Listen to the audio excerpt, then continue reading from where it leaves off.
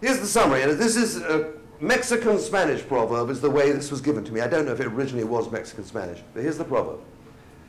It says, the saints did not pray to the good Lord to get instruction on what to do. In every religion of the world, the holy books are very clear about what is expected of us. We all know the right thing to do. Is that fair?